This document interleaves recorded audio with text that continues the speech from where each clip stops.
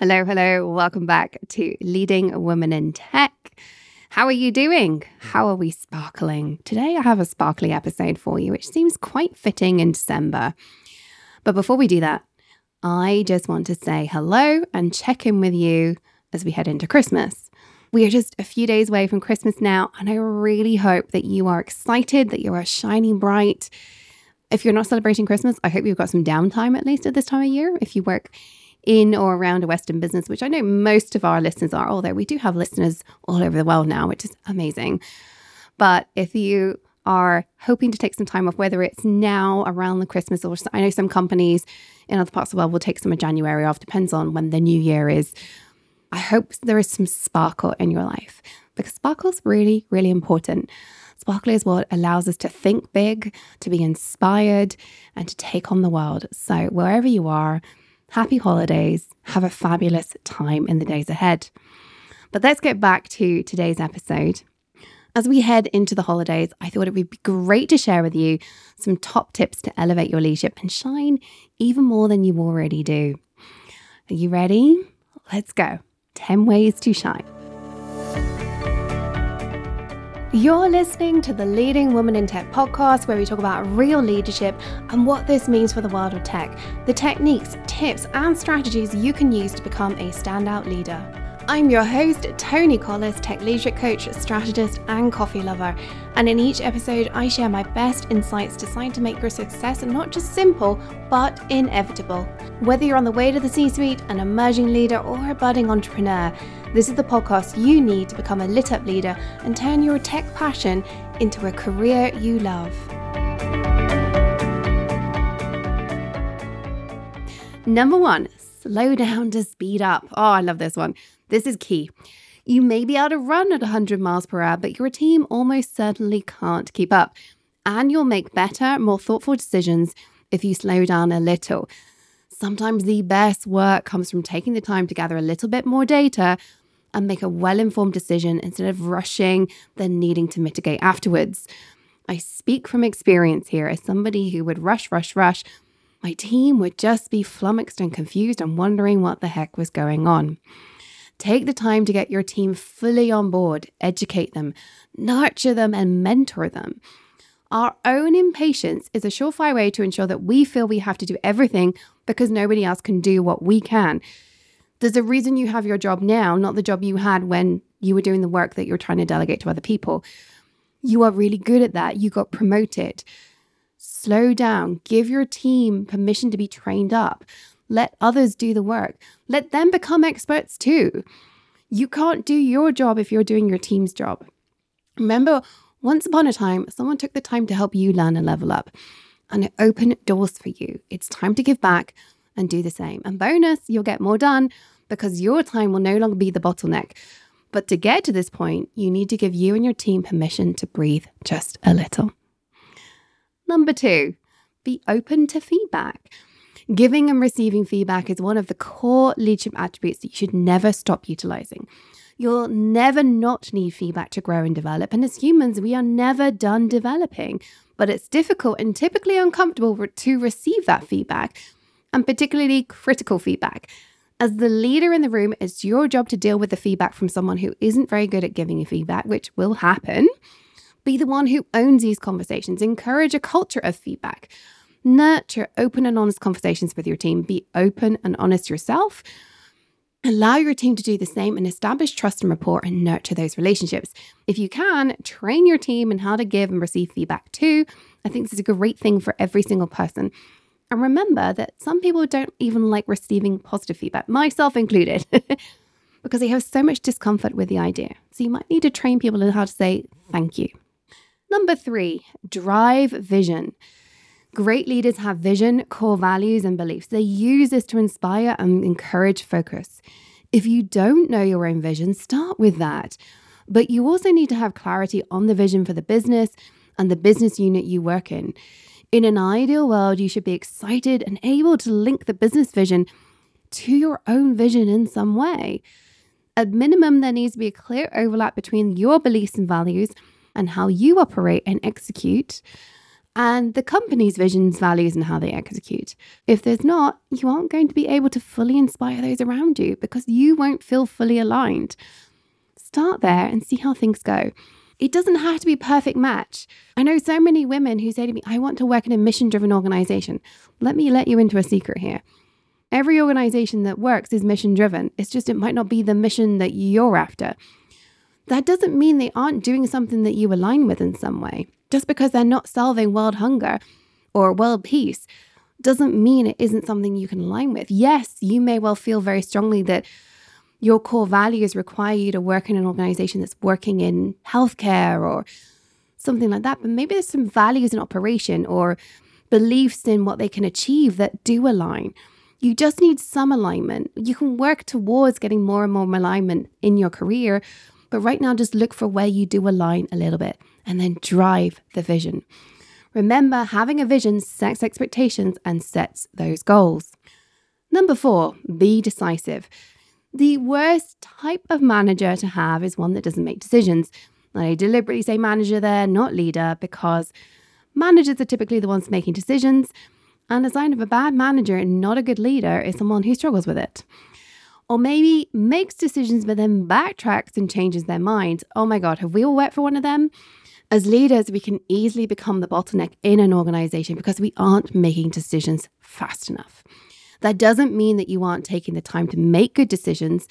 Instead, it means recognizing that you could spend another year collecting more data and still not have the clarity. Sometimes it's worth making a decision, setting yourself on that path so that you can get clarity. Recognize when you are in your own way and that it's your lack of confidence around your ability to make the decision that is the thing holding you up. Then make the decision in spite of your lack of confidence. Remember, your team needs to know what you are doing and take action. Number 5, work on your executive presence, trust, and credibility every single day. Those 3 things, executive presence, trust, credibility, they don't stand still. If you aren't actively working on them, I can promise that they are being eroded.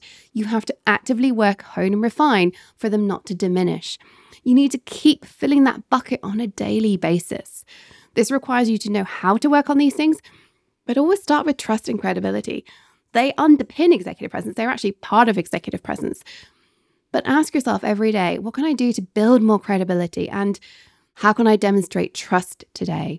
Remember that how you show up really matters, particularly on the hard days. Number 6, be authentic and be genuine. Authentic leadership is a buzz phrase in this day and age, and for good reason. Your team needs to trust you and your credibility, as we were just talking about in number 5. That starts with authenticity, showing up as who you are with your vulnerabilities and being aware of your failures. That is authenticity. But don't make the mistake of thinking that authentic leadership is something about showing up in yoga pants and complaining about your spouse and kids. I mean, the yoga pants might be your style, in which case, cool. Zero judgment. The key here is to show up as the most polished but best version of the true you. When we just don't care and we don't filter, that isn't authenticity. That is just showing up and not caring as much. That means you need to be fully aware when you're out of your depth. You need to be sharing that you don't know the answers and you need feedback and insights. It's also about being open about your weaknesses with your team and not just your strengths. It's about creating a culture of receiving feedback and not getting defensive. It's about sharing how you got through a sticky situation so people see you as human and can learn from you. It's also about saying, I need to take a mental health day tomorrow. I'll see you the day after. Instead of pushing through and taking it out on our team while leading everybody else to the burnout door. All of this builds your authenticity and genuine leadership presence. Number 7, know your values. Have clarity in what you stand for and be transparent about your core values and your beliefs. This transparency builds trust in your team and may also shorten the learning curve for them and therefore allow you to collaborate with them more effectively. Knowing what is important to you as a leader, and when you're solid in that, you will have more confidence and avoid being wishy-washy.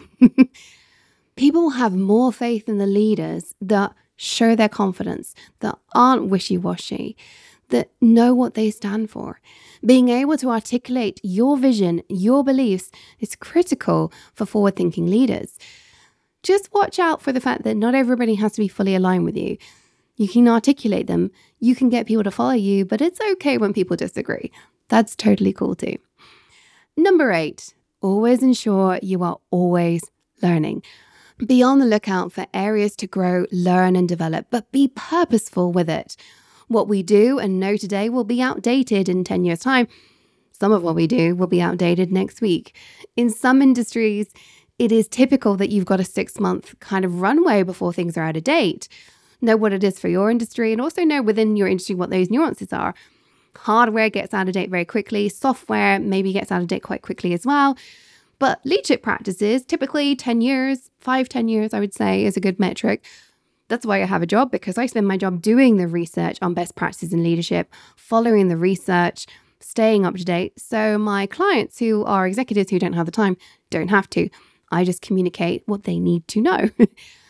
But you need to make sure that you know that you're growing and developing in the right way. As a leader, you need to stay up to date in your area of expertise, but you also have a responsibility to grow your soft skills, which also change. And you know, I prefer to call soft skills real skills. If you didn't know that, you now know. Your leadership journey should never stand still. Leadership is not the hardest thing you'll ever learn, but you do need to learn it. Somebody who spends all their time just doing the technical stuff is generally a terrible leader. Great leadership isn't something you wake up with. It's learned, developed, honed, refined over time. Always keep learning. But don't learn and add just for the sake of learning and adding. Choose skills and techniques that resonate with you the most and that speak to your values and beliefs. Become the person that you would love to be led by. Number 9, focus on your team's strengths and contribution. It's very easy to focus on what people aren't doing, aren't good at, and can't contribute. In the same way, it's so easy for us to focus on what we haven't done or achieved instead of what we have. As a leader, this is incredibly dangerous. And a lot of the things that we're asked to do as leaders and managers reinforce this. We're asked to give feedback and we think we should critique. What if your feedback was, here's what you've done really well this year? What if your feedback majored on what went well and you'd like to see more of, rather than, that was terrible, can you do this differently? When we focus on what our team can't do and their weaknesses, you limit potential. You have a negative attitude that I promise you'll be carrying as a chip on your shoulder, because all you're seeing is the problems with people rather than the great things about those around you. And you aren't able to see how you can use your team well. People aren't good at everything, so work with your team to identify their skills, competencies, and abilities that are relevant to the job. Embrace mistakes and create learning opportunities when they happen. Remember, not everybody can be good at everything. In fact, nobody can be good at everything. The most important thing is to figure out what each person is good at and build the team together so that they complement each other. Number 10, last but not least, give your team permission to contribute to your ideas. If there was one thing I wanted all of you to hear as we head into the holidays, it is this one. Your team is awesome, or they at least have the potential to be awesome, even if you don't feel that they are right now. Allow your team members to interpret your ideas, to question you, to pick them apart, break it down, put it back together again. Everyone learns differently, so give your team time to collaborate and look into ideas in their own way. You'll uncover what excites your team and motivates them. And bonus, you'll likely have more robust ideas, decisions, and strategies as a result of this work. You are one person with one set of experiences, one set of beliefs, one set of ideas. You might have more experience than other people, but it's different from other people. Your team knows something you do not, that you need to know. You need to be able to communicate with them, and you need to not just dismiss their ideas because you think, well, that's obvious, I already thought of that. You just need to give them the space to share. So let's recap those 10 ways to shine when you take on a new leadership role. I would love you, by the way, to just, as I recap this, think to yourself, what is the number one thing I need to be doing more of that is my weak spot? Because that should be your focus for your January. We're going to be doing a January planning challenge, and I would love for you to join us and bring this one focus. So here we go with a recap. Number 1, slow down to speed up. Number 2, be open to feedback. Number 3, drive vision. Number 4, be decisive. Number 5, work on your executive presence, trust, and credibility every single day. Number 6, be authentic and genuine. Number 7, know your values. Number 8, always ensure you are always learning. Number 9, focus on your team's strengths and contribution. And number 10, give your team permission to contribute to your ideas. Let me know which one is the one you think is going to make the biggest difference to you. Maybe which one is your weak spot. But as always, we have a mindset bonus. So I have 3 bonus items for you around mindset to help you sparkle in a new role.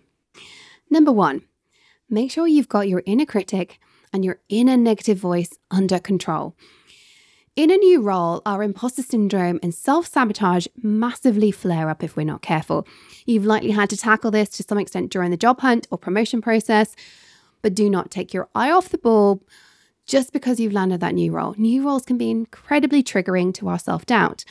At some point or another, we have all experienced circumstances that negatively affected us and have accepted the beliefs that may diminish us in some way instead of helping us grow. This inner negative self-talk prevents us from stepping forward and expanding ourselves. These fears hold us back. By learning how to handle and deal with these fears and that negative self-talk, we open ourselves up to more possibilities and opportunities. So just keep an eye on that one when you land a new role. Number 2, take time for self-care every day. Again, in your new role, you're going to be learning very fast every day. This is the time to double down on your self-care and not sacrifice it. Give yourself regular check-ins to reflect and ask yourself questions on your effectiveness, what you achieved today or didn't achieve today, the style of leadership you're using, how is it working, what is your overall impression of how well each day goes.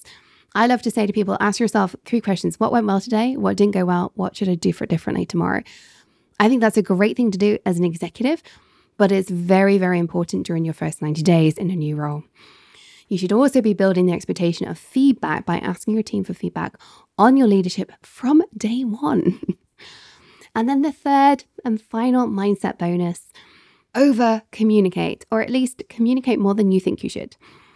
I'm yet to meet a leader who communicates too much, and I include myself in this. All too often we think they've already heard this. I shouldn't say it again. I'll bore them. And you might have heard from somebody that they don't need to hear that. You might have people cutting you off, and it's very frustrating in that sort of situation, and we tend to shut down. But remember that there's more than just that one person in the room. Remember that your team needs to know what you're thinking. They need you to be transparent. They need you to be honest. They need you to share information, and they need you to repeat the ruthless priorities. You absolutely should be sharing strategic information at every possible opportunity, unless it absolutely must be kept private. Assume transparency. Stop listening to that little voice that says you are over communicating and start yelling from the leadership rooftops what matters to you, what matters to the business, and what you know should matter to your team. So there we have it. As we head into the holidays, I hope that's given you some great top tips for what you should do when you land that new role to really shine. But actually, everything I said applies every point in your career. So I would love for you, as I said at the beginning, to have a think, which ones are you going to be using? Which ones are you going to be thinking about differently as you head into 2023? What's going to be your focus on elevating you and your leadership in the new year? This is the last episode of Leading Women in Tech for 2023. We are taking a week off next week, me and my team. So there is no episode next week between Christmas and New Year because my team is shutting down. Wherever you are in the world, though, I hope whatever you're doing, you're getting some time to recharge and recuperate. But for now, all that remains to be said is have a wonderful holiday season if you are celebrating that. And until next time, as always, it doesn't change. Remember, stay on your tech leadership game. Follow your dreams because the world really does need that uniqueness that you bring as a leading woman in tech.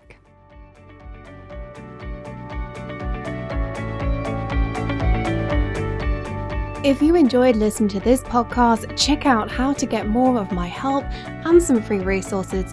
It's where I take what I talk about in this podcast and really help you apply it. Hop on over to tonycollis.com and check out Work with Tony and free resources in the menu bar. Until next time, this was Toni Collis on the Leading Women in Tech podcast.